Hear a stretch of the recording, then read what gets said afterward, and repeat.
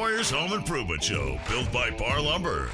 When it comes to big or small projects around the home, Tony and Corey have got the know-how and the answers to make your life just a bit easier. Here they are, your Weekend Warriors, Tony and Corey.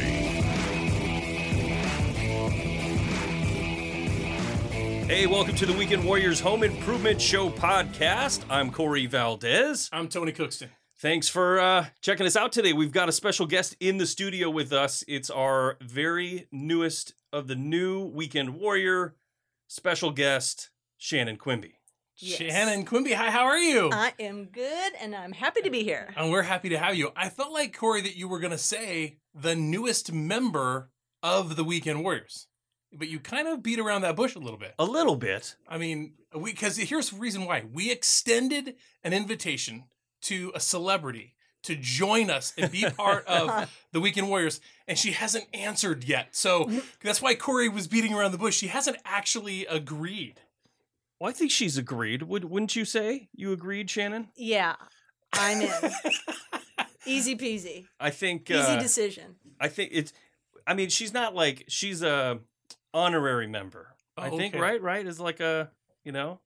Okay. But well, we'd have to, because if she was more than an honorary member, we would have to take the logo, and then we would have to add Tony and Corey and Shannon. I hear you. And then where would we be? I mean, not enough room right now. Yeah.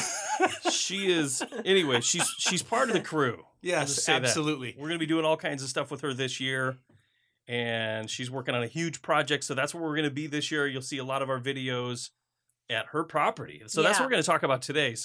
I want to know about you. I think our viewers and our listeners want to hear about you, what your history is, your past, your experience.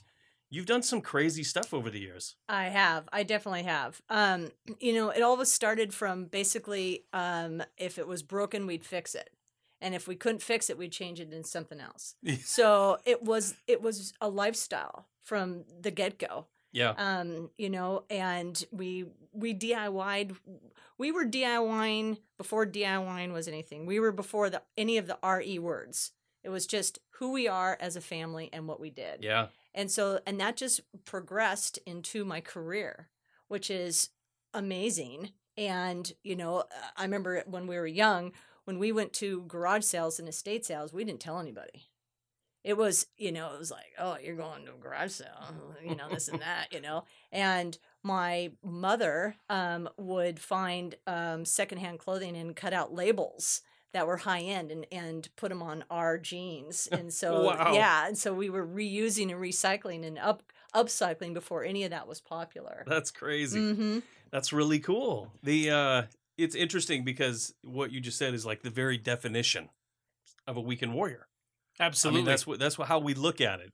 Anybody that's willing to learn how to fix up their own house, how to, fix things. Make the most of what they have. Right. Make something out of nothing. All of those things. We talk a lot about, as Weekend Warriors, Corey and I talk a lot about our carbon footprint and, being responsible stewards of the earth and all of those things on a regular basis. How to simply just do things the way we would need to do them if we thought that there was a time clock on, our resources. And so as we do that, that's exact same thing that you've been doing, but from a different part of from a different part of the world. You just weren't here with us. If we would have got together 12 years ago, we'd have been, talking about the same stuff. We would have been the Three Musketeers. So long ago. Yeah. Well, and that just, it just kind of progressed. And, I started doing it growing up. I started doing it. I loved taking shop in high school, and I liked to build. And my grandfather had a workshop, and he built birdhouses. And my uncle built birdhouses, and his contract was with Disney World. And so, wow. So I was always in the workshop. And my dad had a workshop, and my mom was very creative. Plus, I think it's really crucial growing up is that my parents encouraged the creativity. Yeah. And, even if they saw possibly the end result that wasn't going to go in the direction, but, there wasn't a cap on that. And so if I was building something or hammering something. And even though if my dad told me to, hold the hammer a certain way and I wasn't, he knew what was going to happen, and, I'd have to learn the hard way. But that just kind of generated into what I do today, which it's kind of hard. I wear a lot of hats. But if you want to put it all in a pot, I would say I'm a salvage designer. Cut to the chase. Right. Yeah, that's an interesting name. I don't think I've ever heard that title before. No, that's first. But I'll tell you what, I'm hearing you tell me that you came from a generation where your creativity was not stifled, but that was a generation where creativity a lot of times was stifled. So you kind of are a small percentage. You're the minority to come from that generation and be raised that way. Yeah, and also, we didn't have a lot of money either. And so if it was broke, we couldn't just go out and buy it again. We couldn't replace it with something new. And so we were always trying to figure out what to do with it. And I like to tinker. When something's broken and I take it apart, I actually look at pieces differently than what their purpose was originally. And I get that question asked all the time, like, how did you think to do that or put that together? And I'm like, well, I don't see that bottle as just a bottle. I see it as something else. And I flip it around, I turn it upside down, I flip it over, I spin it, I just, change it all the time, think what else we could do with it. I'll tell you what, I don't have that. No, I don't have that ability to look at something. I see these people all the time. They take stuff and they upcycle it, or that term, where they take things and they make it into other things. I don't have that brain. I have a very technical brain. When I see something, I see it for what it is. I don't look at it and say, I could use that in this way as this other thing. You know what I'm saying? Yeah. I'm not that good at that. That's interesting. I was actually on your website and I was looking through all of the photos of all of the things that you've repurposed or upcycled, whatever it was in those instances, balusters from a handrail or legs from a chair that have turned into candle holders, or candelabras or whatever. And so much more amazing. I mean, photo after photo after photo of things that you've done, that you've created something great out of something old, something that was great, but in a different way and at a different time. And I was really enjoying that. What is your website? Just so we can share it with the listeners so they can go check out and see what I saw. It's my name, ShannonQuimby.com. Easy that peasy. That is very easy. Yeah. How many Two N's in Shannon? Two N's, yes. SHANNON. Oh, 3 N's, you mean? 3 N's. 3 N's. Yeah. Shannon Quimby. Quimby. Yeah. Like Ramona, like the books. Oh, okay. Yeah, Quimby. Yeah, ShannonQuimby.com. All right. Yeah, that website is great. There's such a depth of really good stuff on there. I really enjoyed it. I found myself, I was probably looking at your website for an hour, just going through all of the tabs and looking at all of the stuff. And of course, I was preparing for this conversation, and I wanted to be able to be a contributor, right? Were you at work doing this, Tony? I was on the clock. I was just wondering. Definitely getting paid to browse your website. Which, research. Yeah. Tony's boss is listening right now. But there was a lot of really good stuff on there. Also, Corey and I discovered the other day that you wrote a book. Yeah, I did. And that you are officially an author. I am. Another one of the amazing things that you have on your list of accomplishments. What is the name of your book? Shannon Quimby, Color, Create, Decorate. Yeah. Color, Create, Decorate. Yeah, that was the first one. I've been a contributor to 3 others. The author is Joanne Palmisano, and she's written 3 books all about salvage, decorating, and decor and design. And I was honored to be a contributor to those 3 books of hers. Yeah. Very cool. Yeah. But and the thing is, I just kind of fell into this. I love, like you said, I like building and creating and redoing and such. And I opened up an antique store. And I called it Quimby's Arts and Antiques. So I had a little leadway there. So if I built something and put it in, they'd say, well, that's not antique. I'm like, nope, it's not. It's art. It's art. Yeah. So it's Quimby's Arts and Antiques. Covered your bases there. Yeah, I did. I totally did. And then I started doing antique shows. I'd haul it all in. I had a 7240 Conaline 3 on the tree. And I'd go do a show. And then one day a photographer came up and looked at my booth and said, I really like how you designed your, styled your booth. Is this any representation of your home? And I said, yeah, I just took that bench out of the kitchen this morning. So they're like, hey, well, we'd like to come and take a look at your home and shoot your home. And I said, I don't know what that means, shoot your home. And well, we'd like to take some photographs, maybe get it published.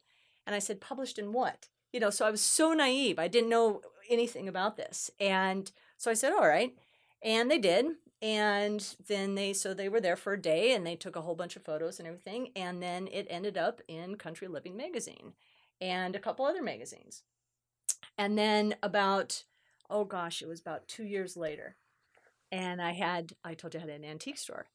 And this is so great, you guys. This is so awesome. So I'm dating myself. So I come into work and I'm hitting the answering machine. This is early 2000s. I'm dating myself. I told you. I'm hitting the answer machine. And there's this message and it says, "Hi, Shannon, this is so-and-so from," and so I'm writing it down, writing down. "This is so-and-so from Homes and Gardens Television.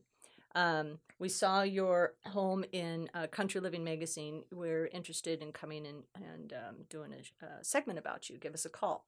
So I'm writing this down, Homes and Gardens Television. In the meantime, I've done a lot of local television. I've done, and I thought, oh, this is probably some local TV. And I'm writing down Homes and Gardens.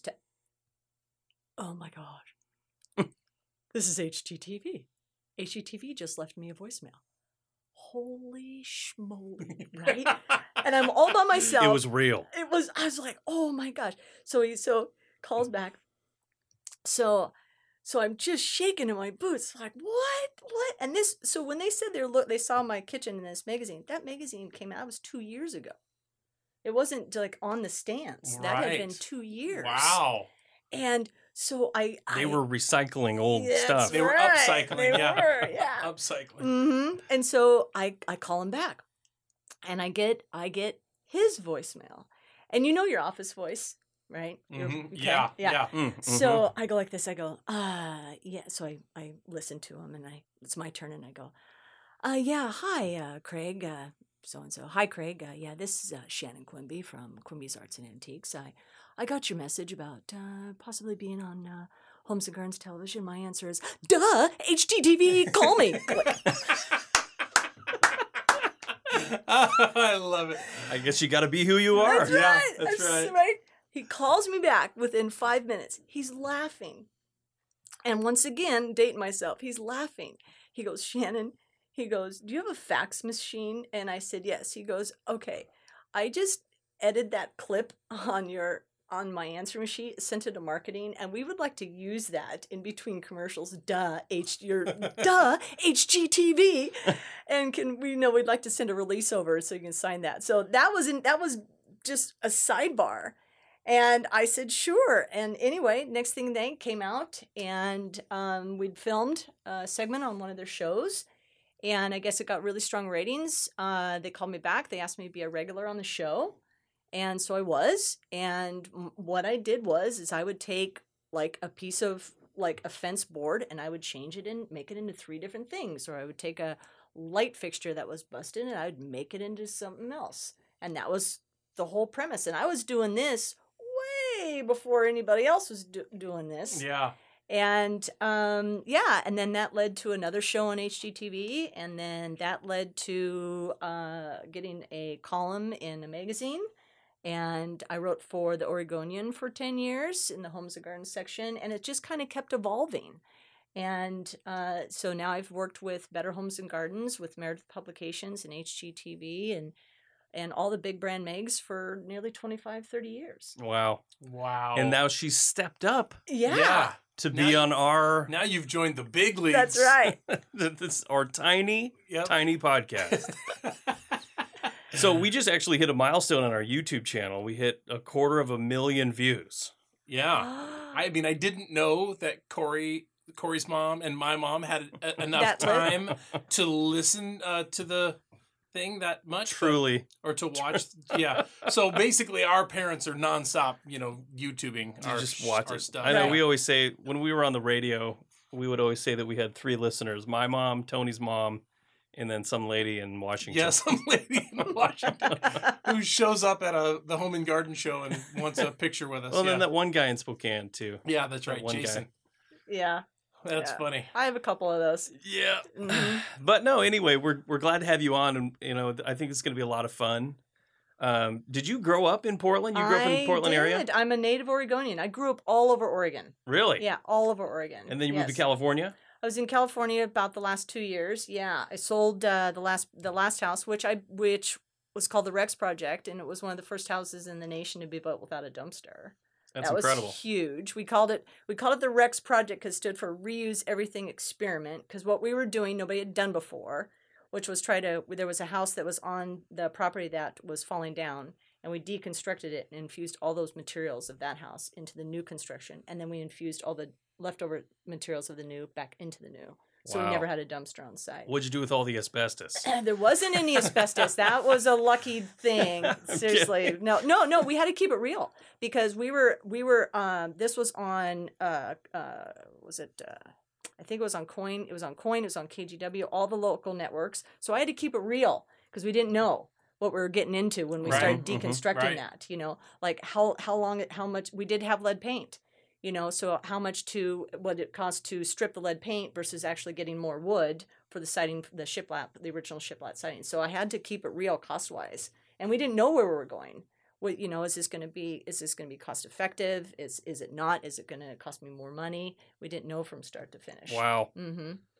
Yeah, I couldn't imagine having to reuse everything in any remodel that I've ever done. Well, I'll tell you what, but most of the stuff I've ripped out is garbage. She did some very genius stuff that people would not think of. I'm just going to highlight one thing. She pulled some old sheetrock out of the house from before. Sorry about that. That's okay. She pulled some old sheetrock out of the house from before and put it in the ground and added that gypsum into the dirt, which actually is nutrients that the dirt uses to be more Very interesting. More composty. Yes, it was. And composty? Yeah, that's a technical term. So now that you're part of the crew, you got to realize Tony makes up words. You know what? I don't know if you knew that. Thank God I'm right in there with you. Because half the things I don't even know what they are. So I have my own lingo. Yeah. You guys are two peas in a pod then. Yeah. Composting. That was genius. Well, we had that tested because that had paint on it. So we had to make sure there was no lead paint on that. And we were lucky that there wasn't. So, yeah. And that, a lot of that process is I didn't know, like, okay, what am I going to do with the old, sheetrock? What am I going to do with the lath? Yeah. It was a 1920s house with lath and plaster. What am I going to do with lath? I had so much lath. And I discovered that could be a rain screen. In the Pacific Northwest, it rains a lot. So between the framing and the siding of the house, instead of spending $2,000, on a fiberglass or a plastic rain screen, we used the lath. Yeah. And that saved me about $1,500. Yeah. Wow. It did have all those teeny tiny little nails in it. And so what we did is we had some, some homeless people. They were regulars in our neighborhood. We all took care of them. And so they'd come by and we'd pay them and they'd sit on the side and we'd feed them. Pull those little nails out? And they'd pull those nails out. And and they loved it. And, that's awesome. And so we reused that. So it was. Yeah, I'll tell you what. We sell a lot of strips of plywood that we use for rain screen, and being able to repurpose lath that was coming out of the old house for that's exactly what I'm talking about. Some genius things that you did during that project. I just loved that video, and that video was only scratched the surface of all of the things that you had to have gone through in order to be where you were. I mean, I saw you standing in front of that structure with all of the materials stacked behind you from the house after it was down. And you were like, remember that house? It's right here. And you had tree limbs that were stacked in there and you had wood and my goodness. I was having no inclination of this before. I was super proud. Just in that moment, I was like, this woman has done something amazing. Well, I appreciate watching that video. That was great. All right, I gotta tell you a little behind the scene though on that. I gotta come clean on that. So we deconstructed the house. Thank goodness it was only 660 square feet, so it was small. And so we deconstructed that and we put everything in piles in the yard. We put the brick over here. We put metals here. We had wire over here. Yeah, so it was all piles and everything.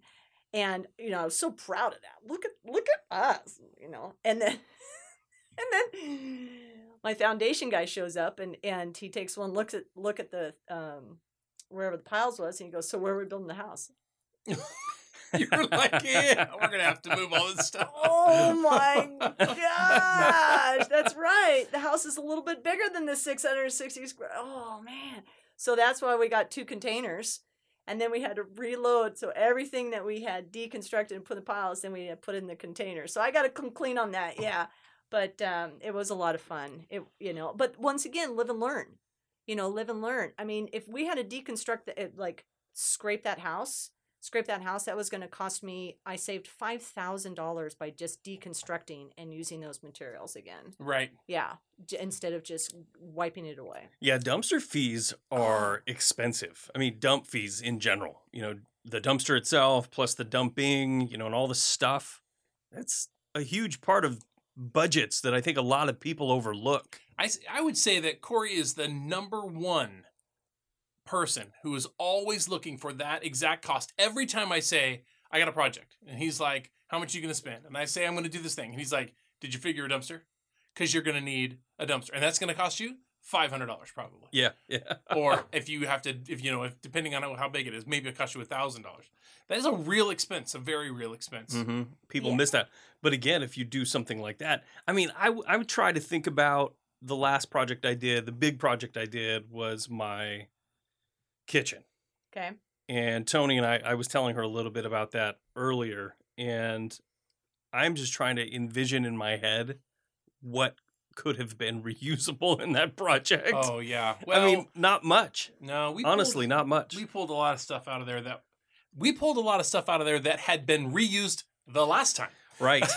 They had the main beam that was holding up the entire second story of my home was flitched together garbage. Yeah, it was like little pieces together. Of wood yeah, nailed together in this section to there. It was like 4 pieces wide, and it wasn't bolt. They had a couple bolts in it, the beam, the post. It was all just nailed together junk. I couldn't believe it. Oh, the second story of the house. Junk. I don't think it would have been junk. I probably could have turned that into something. You never know. I saw this picture, Corey. You're gonna love this. I saw this picture on her website.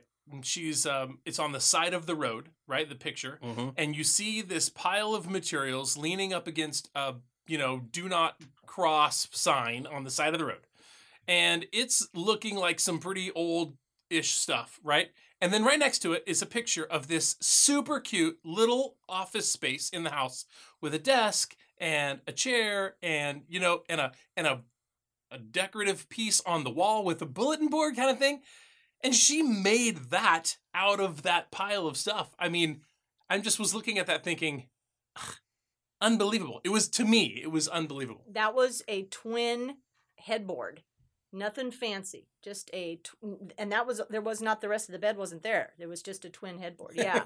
Yeah. And not only did I do that, that was been published. So I did that. I turned that into 3 things. So I turned that into an office organizer. I turned that into I changed it out and I put a mirror on the back of it and turned it into like a vanity space and to hang jewelry. And then the last one is I turned it into a mudroom where I put hooks on it and boards and everything so the kids to hang stuff like up. a coat rack or something like that. Yeah. Yeah. That's an organizer. awesome. So I don't have a coat. Let alone many coats that would necessitate a coat rack. Is a line out of a movie. Something else that Corey and I do way more than we should probably. Yeah. We quote lines out of movies. Every time I hear the word rack, I always think of the Wayne's World, where his girlfriend gives him a gun rack. Uh-huh. He's like, I don't even have a gun, let alone many guns. That would necessitate a gun rack. What are you, mental? Yeah. Anyway. Good stuff. Yeah, that's really cool. I was just thinking about that because that is a unique skill set. Like I said, being able to look at something and to convert that into something else, I think it takes creativity. You got to have the creativity to be able to look at something like that. Now, so that's just one can I just do this? Can I What's just that? keep saying things about you while you're sitting Sure. right in front of me? No worries. Like, we could ask her and she could tell us, but I want to say this other thing that I recognized about her genius.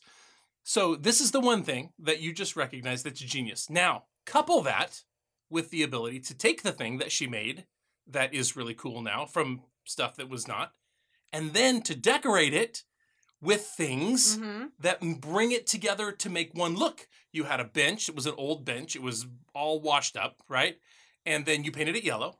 But then you draped over the corner of it, like a blanket maybe that someone would have on their lap when they were sitting on the bench outside. And a potted flower maybe that matched the same. And I was like, the picture was amazing. So you created the picture that someone might frame and hang on their wall. That's correct. You created the bench that someone would sit on. You added the things that they would use while sitting there.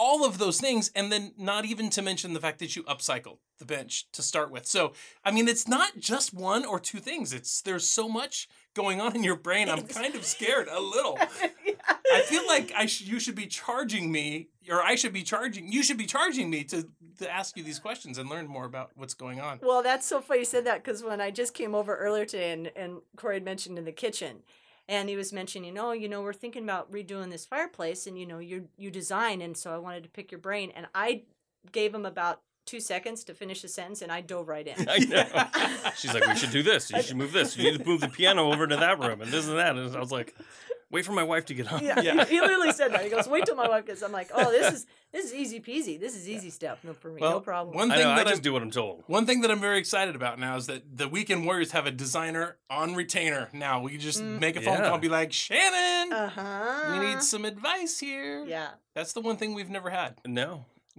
design eye at all. We've been missing I can that. design, structural, mechanical things. My brain is just very mechanical. I think about things, three-dimensionally and how things go together. I can't look at something and think of any other way. I don't know. I just don't have that brain. That's okay. That's what makes everything, when you're building a house or building a kitchen, we're all experts at what we're doing, and, so you gravitate towards expertise. And so it's okay. Yeah. That's part of the recipe. It's part of a good crew. You wouldn't want 7 of me on one job, because we'd never get it done, because we would be talking about how much we could do instead of this. Oh, I think we should do that. Well, what about that? Oh, that's a great idea. What if we did that? Yeah, that's super. Okay, well, we only got one, so which one we should do? I don't know. We should do them all. Nope, can't. So it's good that you have that balance. Yeah. There's a funny cartoon that my kids watched called Gravity Falls. You ever see that? Mm-mm. It's great. It's actually really, really funny. But there's an episode where he somehow is able to, the main character, the boy, is able to photocopy himself. And he's like, there's this whole scene where there's like 10 or 12 of himself, and he's like arguing about everything. And he wants to kiss this girl or dance with this girl or something, and then they all argue about who gets to dance with her. And he's like, we're all me. It's just super funny. Made me think of that. Yeah. Oh my god. We definitely wouldn't want 7 of anybody. No. On a job He site. was just going to say Tony. Right before he said anybody, he was going to say Tony, which is okay. I am a lot. One of me is a lot. I mean, I can't imagine 2 or more would be dangerous. I mean, you have pretty strong hands. If I was multiplied like Michael Keaton in Multiplicity, I would have to send my clone to the other side of the planet just to keep us both alive. If we were in the same place, we would, we would explode or something. Well, that's ironic that you said that, because what I do is, and it's more common now, if you'll see people, they're DIYing and they're changing things and they're upcycling all the time. But I've done it like for 25, 30 years. And so I had the subcontractors and the contractors on the job saying, you can't do that. And they'd say, that costs too much money. And then I would always follow up and go, how much? How much would that cost? Well, it's just, you can't do it. Really? How come? And because can't was a swear word in our household. We were not allowed to say the word can't. It was not. We were not. And so how we could change it out. So I had many of the same mindset on job sites. especially the last project that I did, where we are literally reusing and recycling and upcycling. And we were even on tour. The house was on so many tours. And at one point we were in framing stage, and we had all the vendors that wanted to be on. They had little tables in framing of the house. And I had contractor after subcontractor, and everybody coming in and was like, oh, well, this is just going to cost too much money, and you're not going to be able to do this. I'm like, dude, I'm standing in it. We're doing it. We're here now. We're doing it. Oh, well, it's going to cost you too much money. And I had that thrown at me every single time. I was like, well, and I'd always say, maybe it will. But let's find out. Let's find out, because we don't know what the answer is now. Well, I think a lot of contractors in situations like that, it might not necessarily cost more, but it would cost them more time, to have to figure out how to reuse something. I've gotten those calls before, like, where can I buy a old barn wood? That's like a classic one. I get that all the time. People call and ask where they can buy, a beam out of an old building. Like, I don't know. I sell new lumber. You know what I mean?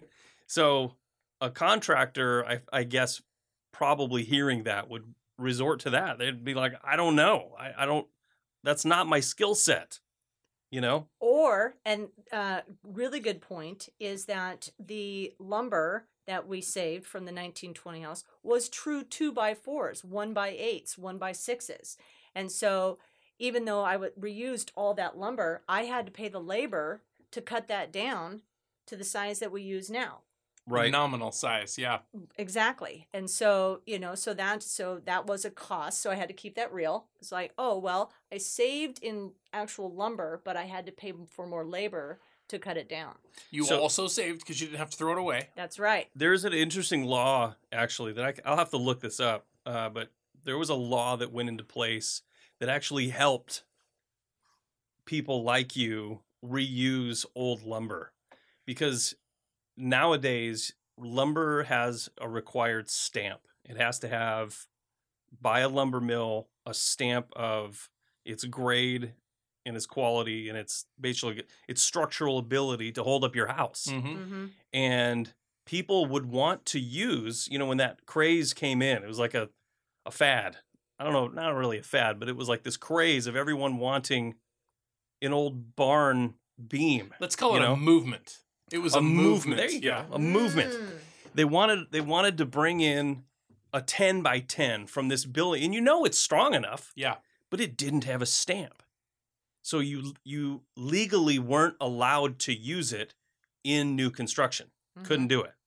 So somewhere along the line, they actually created a law or passed something that allowed people to do it as long as it met certain criteria. Which is smart, because material from those older years... Oh, yeah, way stronger. Way stronger than what we're growing today. Like Douglas fir that we use in the Pacific Northwest, on the old growth that you see in these homes that were built in the teens, 20s, 30s, 40s, the rings, the tightness of that lumber. Yeah. It had a certain value of strength, and then during like the 70s or 80s, they had to go back and redesign and re-engineer, come out with new engineering for lumber and lower its quality, like or its strength. Yeah.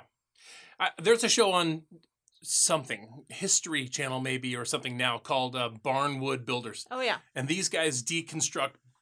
These are period barns. Yes. I mean, we're talking about, 1800, 1900. Like tobacco barns. Like old, yeah, old.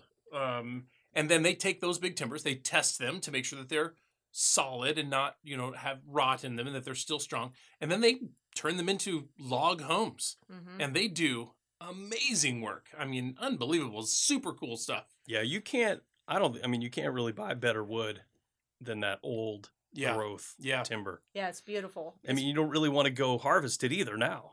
Right. You can't really, anywhere legally, I don't think. Sure. Harvest really old growth timber protecting anymore. Those old growth timbers now. That's why I get people call in sometimes, and they want, on some of these newer homes, you'll see huge timbers. I mean, 8x20s, 8x14, like these big timbers. Mm-hmm. And sometimes when they get big enough, you have to go out and source it. You can't just, it's not sitting anywhere. No. And like they physically have to go find a tree big enough to cut that out of for you. And sometimes people don't understand that, you know. That's where a lot of the engineered wood has come into play these days with glue lam and LVL. Right. It doesn't look as nice, but I'll tell you what though, Paralam by Weyerhaeuser is one of the coolest products you'll ever see. They take strands of wood, PSL stands for paralleled strand lumber, and they smash it in together with resin, and it has a really cool look to it.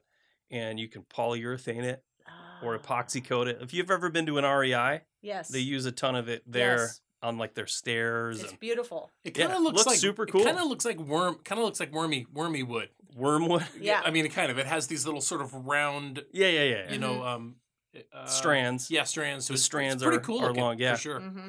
Speaking of old wood, you have got a new project. The thing that is we got to get into that. pending. We really want to talk about the new project that's coming up. I mean, really. Yeah. You're on site. Well, I'm going to let you tell the story. You bought a piece of property. I did. In a new place. I did. And so you're about to do a bunch of work there. Tell us about where you're at now and what is coming up.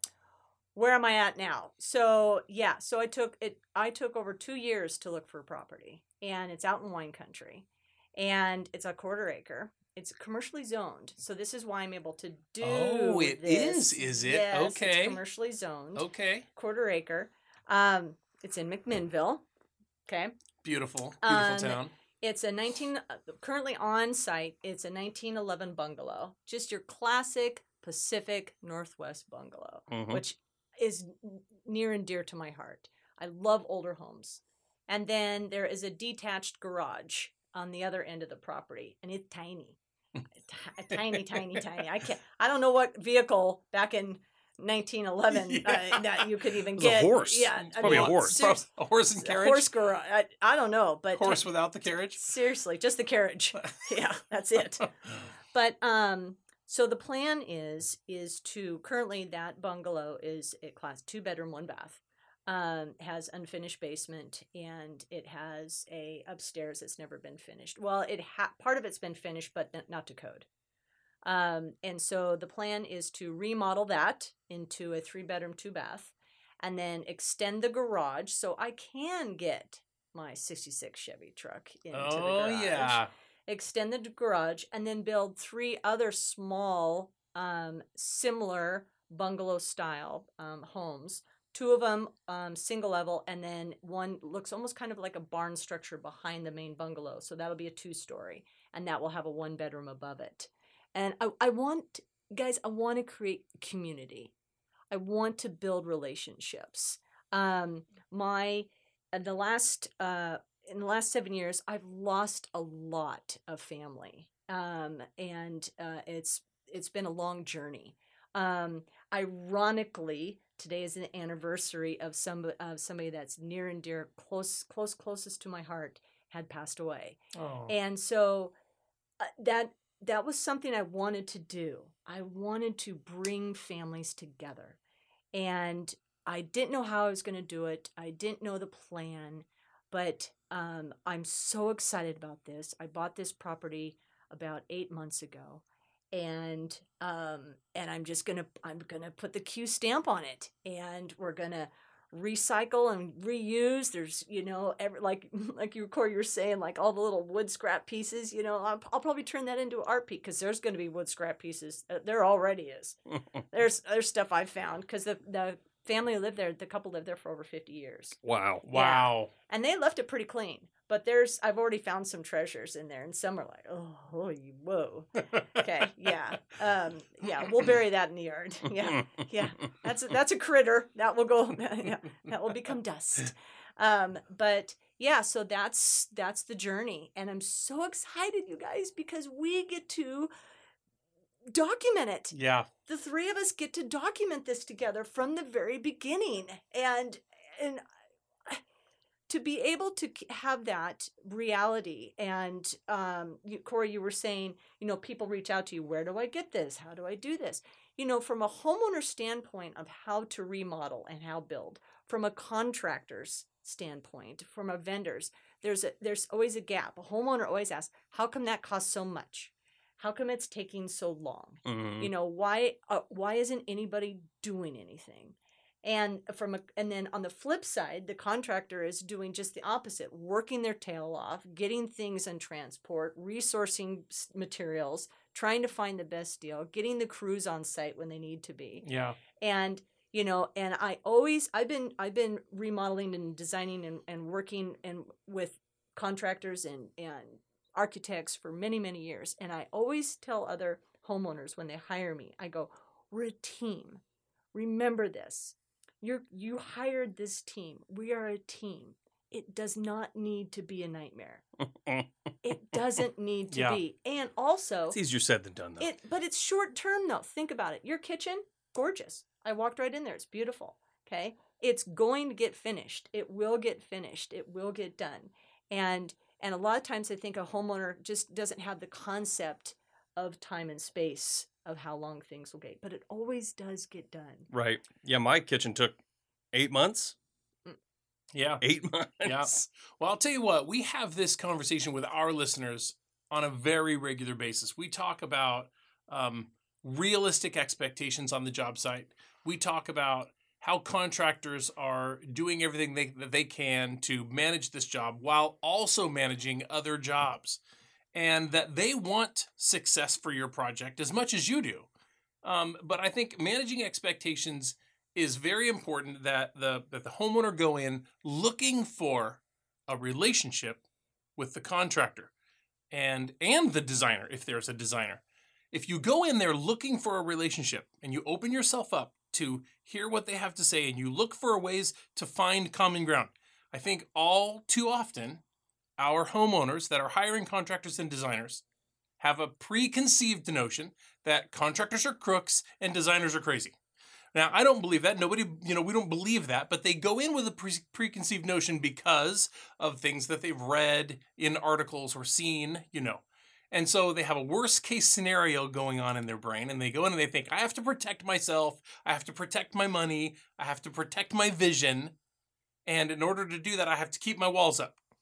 But the only way it's going to work is if you go in there to meet with the contractor and the designer, open to a relationship, and allow them to allow them to bring you into the team, and then you have a team. When you have a team, everybody's working towards the same goal.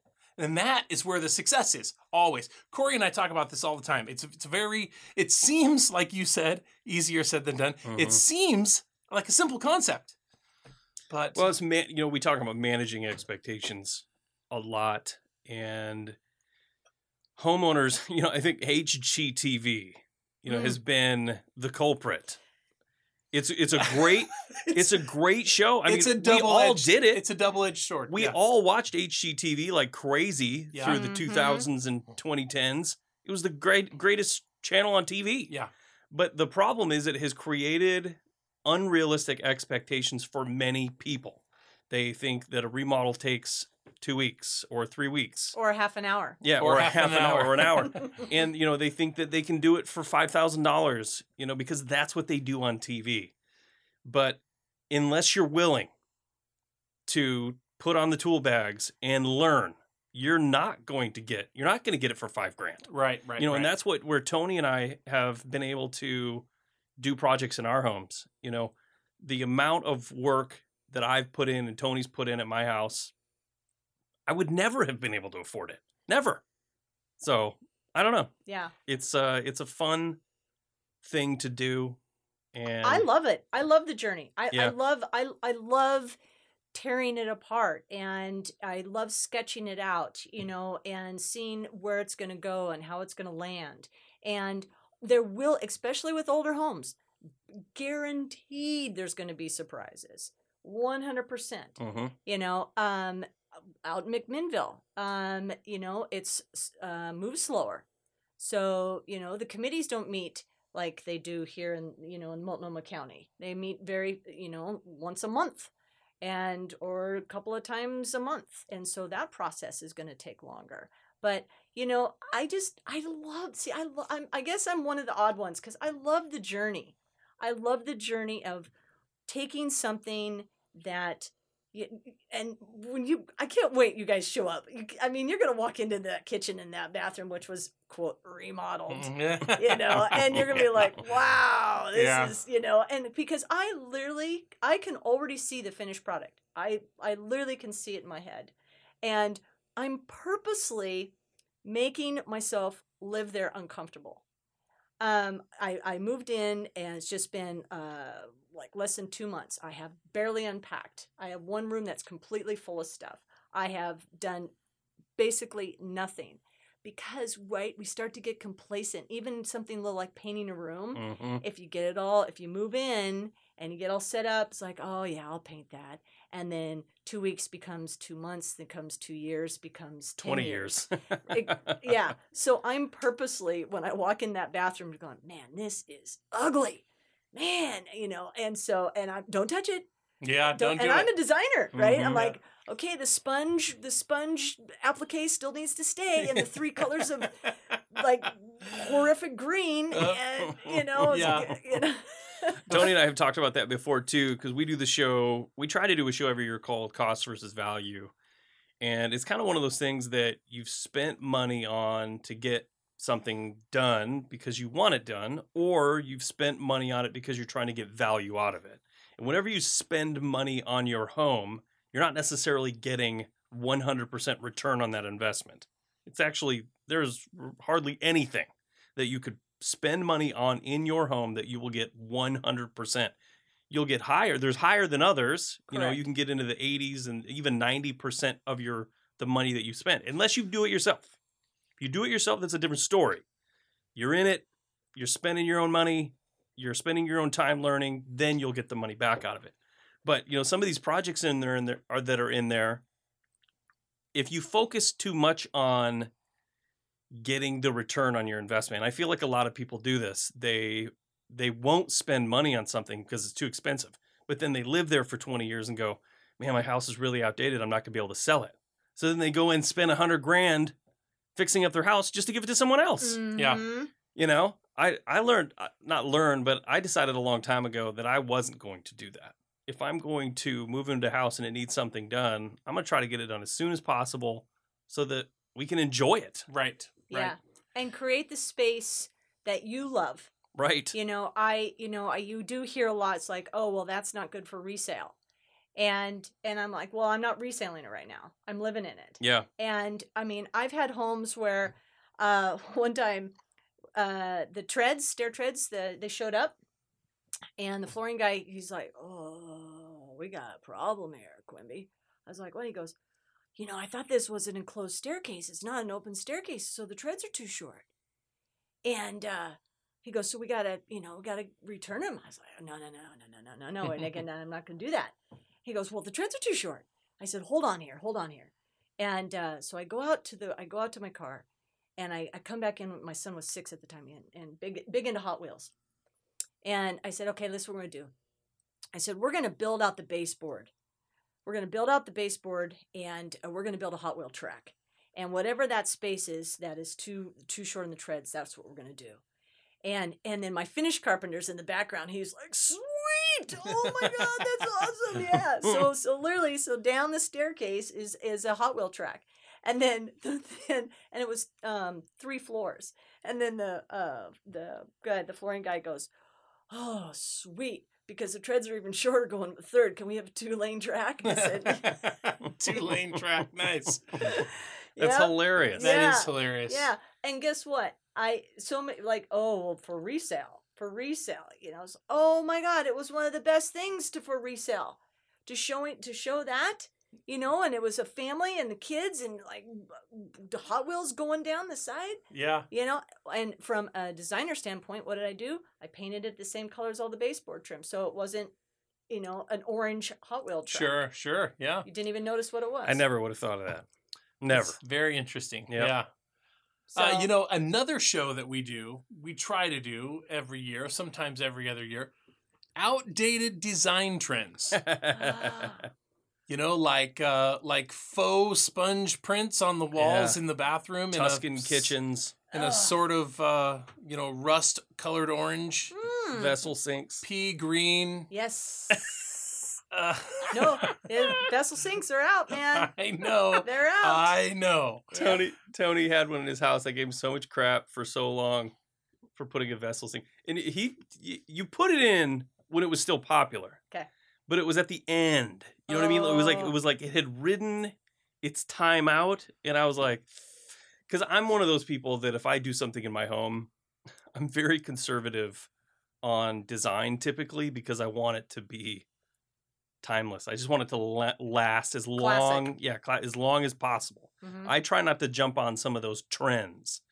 And, we did put a farmhouse sink in, but, those are still cool, right? Yeah. There's trends and then there's classic. there's furniture, Adirondacks, and outdoor Adirondack chairs, right? Never go out of style. Right. So there's some things that they're not trendy. It's a classic design that will stay forever and ever. Yeah. And but finishes, colors, hardware, black. Everything was black. Now you're going into, metals, into metallics, and you're seeing the golds, and you're seeing the roses, and brass. Yeah, and brass is coming back, and brush brass, antique brass, and so that's all going into. Yeah, I don't follow the trends either. I've never done that with design. I just go with what I like, and then I'm reusing.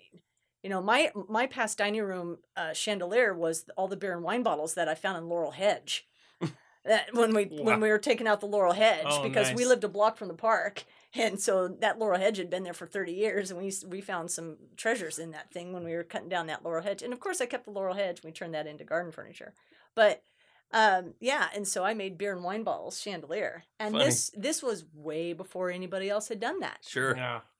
And that got published over and over again. French Glamour, for crying out loud, flew over and published that.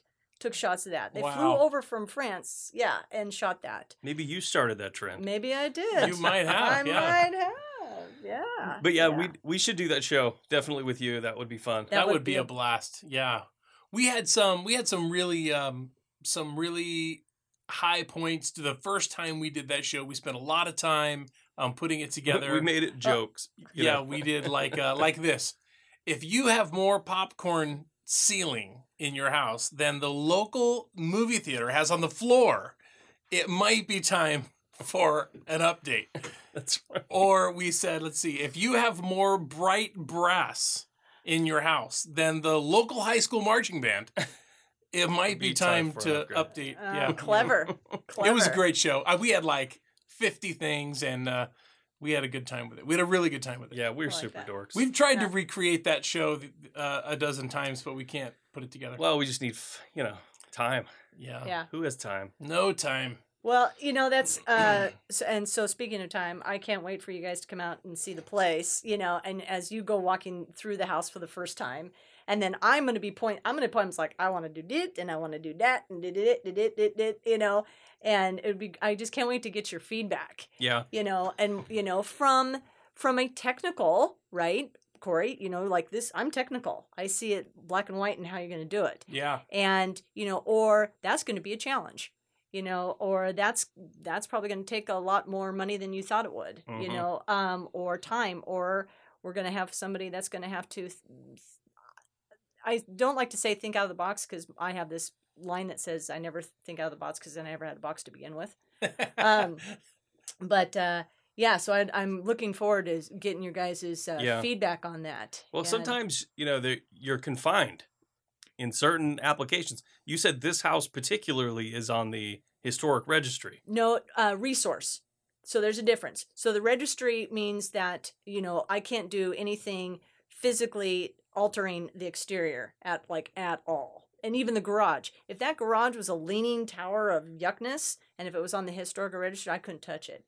I'm on the historical resources. Oh, okay. So I can, if I wanted to do anything exterior, like add a shed dormer, or like my plan is to extend the garage back, I have to have approval through the historic committee, and it has to be So the materials I use, so it had to be the same roofing material. It had to be similar to the same siding. If we can't find the siding, something that is acceptable and approved through the historical committee. Yeah.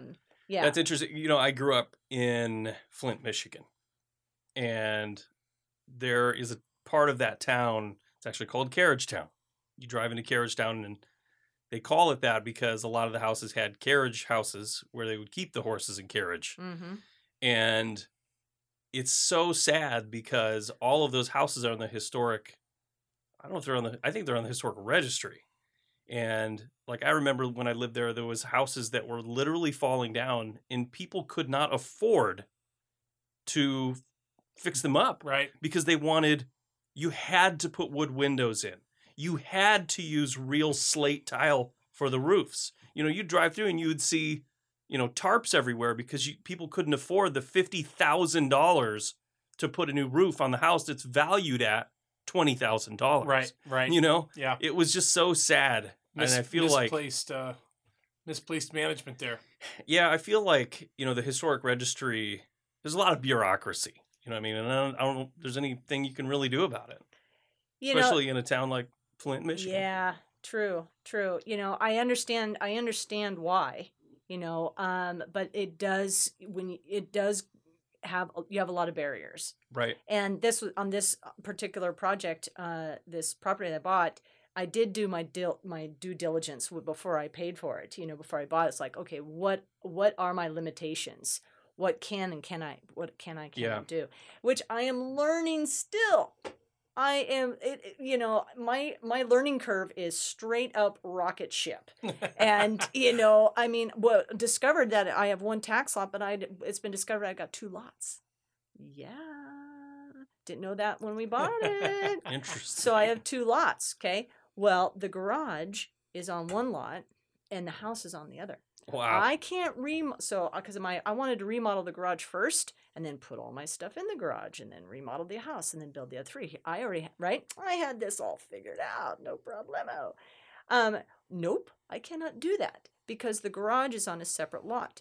I can't touch that garage because there's not they call it a principal, meaning there's not a house on that lot with the garage. I have to have a house on that lot. I have to have a principal on that lot. I can also have at least permitted building plans. So it shows I am building the house. Or I can consolidate the 2 lots into one and then have the main house as the principal, which I don't want to do. That'd be silly. You know, to talk about decreasing the value of property. Right. Plus, you are adding a house on that other piece of property, so it makes sense anyways. It is, but that changes up the way you're going to do it. Yeah. Yeah. So once again, right, homeowner expectations. So if I was the contractor, all of a sudden coming back and telling the homeowner, well, guess what? You know, the homeowner would be, oh, are you kidding me? Blah, blah, blah. Why didn't you tell me that? Blah, blah. So yeah. I'm the homeowner doing learning, understanding, and sometimes I'm pushing back a little bit. I'm pushing back on stuff, you know. I didn't know what a no-cut list was for a street. I didn't know what that was about. You know, it's like when you pave a road. I don't know what Multnomah is, but out in McMinnville, if you pave a road, it's on the no-cut list for 5 years.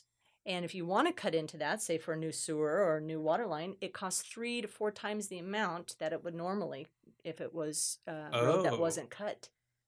Wow, interesting. Yeah. So when I started researching this, going, okay, because you know, will this one sewer accommodate these multiple other structures? Am I going to have another water line? And then they said, well, your road's on a no-cut list. And I didn't even know what that meant. What are you talking about? And then can you please explain to me what that is? And then they tell me. And then I go, is there any questions I'm not asking? Because I don't know, because this is new to me. And he said, well, yes, there's a time frame that streets are on, how long they are on a cut list. I said, okay. I had to ask like 20 questions. Yeah. And how because long? It's just not helpful. Yeah. How long is my street on the no cut list? He goes, 5 years. Oh. How long has it been on? 2018. Oh, 18, 19, 20, 21, 20. Oh, Well, this is 23. So, and then he's like, you're absolutely right. I didn't even think about that. And I hear him just goes, yeah, I guess you're in the clear. I'm in the clear in like 2 months. It's after 2 months, I'll be past the 5-year mark on the no cut list. But once again, like asking and even saying, I don't know, I don't understand the lingo, or I don't understand the process. Can you slow down? Can you, educate me? Yeah, that can be daunting. I'll tell you. It is. It is. Yeah. Yeah. I'm like, we're documenting this, guys, right? We're keeping it real. And there, I'm sure I'll make mistakes. I'm sure there's going to be delays, and a lot of that's going to be out of our hands. But that's typical. Yep, that is so, that's right. That's typical. 2 really good descriptive words of DIYing, being your own contractor, being your own general, taking on a project like this. It's 2 very descriptive words. 1, it's very rewarding. 2, it's also humbling. Oh, yeah. It's humbling and it's rewarding. You got to know when to fold them. Yeah, that's right. Know when to walk away. It's definitely worth doing, but it's not easy. It's not. There is a lot of work, and there's a lot of learning, and there's a lot of concessions that have to be made. And you will be humbled, but you'll also be rewarded. Once you're not afraid to make mistakes, and, just work through it, then you're good. Right. That's what you just got to learn. You're going to make mistakes. You're going to learn from them. Corey, you just hit a word right there, fear. A lot of people won't do a remodel or a new build or even move because they're afraid. Mm-hmm. I'm afraid to do it. I don't know what's going to happen and everything. And it's okay to be afraid. And even this process, like I'm remodeling one house and doing this garage and 3 other homes. I've never done it to this caliber before. But I have one-on-one. So if you start to think of it as this big picture and get overwhelmed, slow down, go back to the beginning, Yep. and just one step at a time. That's good. And it's okay to be shaken in your boots. That's okay. Yeah. Yeah. Very cool. Well, I'll tell you what, this show is going long, so. Yeah, it is going long, but I'll tell you what, this is going to be really good. I know. I can't wait to come out. We're actually coming out in a couple weeks. We're going to be checking out this project. So, yeah, I'm really glad we got a chance to get together and do sort of a preface and talk a little bit about what's coming up. But be sure and check out what's happening with the Weekend Warriors and Shannon Quimby. You're going to be able to find that on our YouTube channel, which is at WW Home Show. Yeah, it's not as easy as that. You actually have to search. I'm trying to figure this out. YouTube/WW Home Show. If anybody's listening and they're a YouTube person that knows how to YouTube, will you email me? It's weekendwarriors@par.com. Email me and tell me how to make it so where when I search WW Home Show, our channel comes up. It doesn't. Well, if you type into the email address, into the address bar, youtube.com/WW Home Show. It comes up. That is correct. That's our name of our channel. Yeah, that is true. But when you go to YouTube and search WW Home Show in the search engine, it won't bring our show. Really? It's kind of weird. I don't know. I guess I haven't tried it. I don't know why, or I don't know how to fix it. I'm not a YouTube person. I'm a lumber guy. But anyway, it's going to be on there. Our Instagram is at WW Home Show. Shannon's, you have an Instagram? Yes, Shannon Quimby. Shannon Quimby. So ShannonQuimby.com. That's it. Go check out her stuff. Yeah. Check out our stuff. Quimby. Make sure you hit the subscribe button. We're doing this show every week. We're doing lots and lots of YouTube videos. We're going to have a ton of videos coming out of this project in McMinnville. So if you're interested in that, make sure you go like and subscribe our YouTube channel. Anyway, yes, Shannon, that's about thank it you for so today. much again for being with us. It was a really good time. And we will be back together again very soon. Yeah, we're going to have a blast. All right, we'll see you next time. All right, bye. Why did I say bye? I don't know. They just did a good bye. See ya. See ya.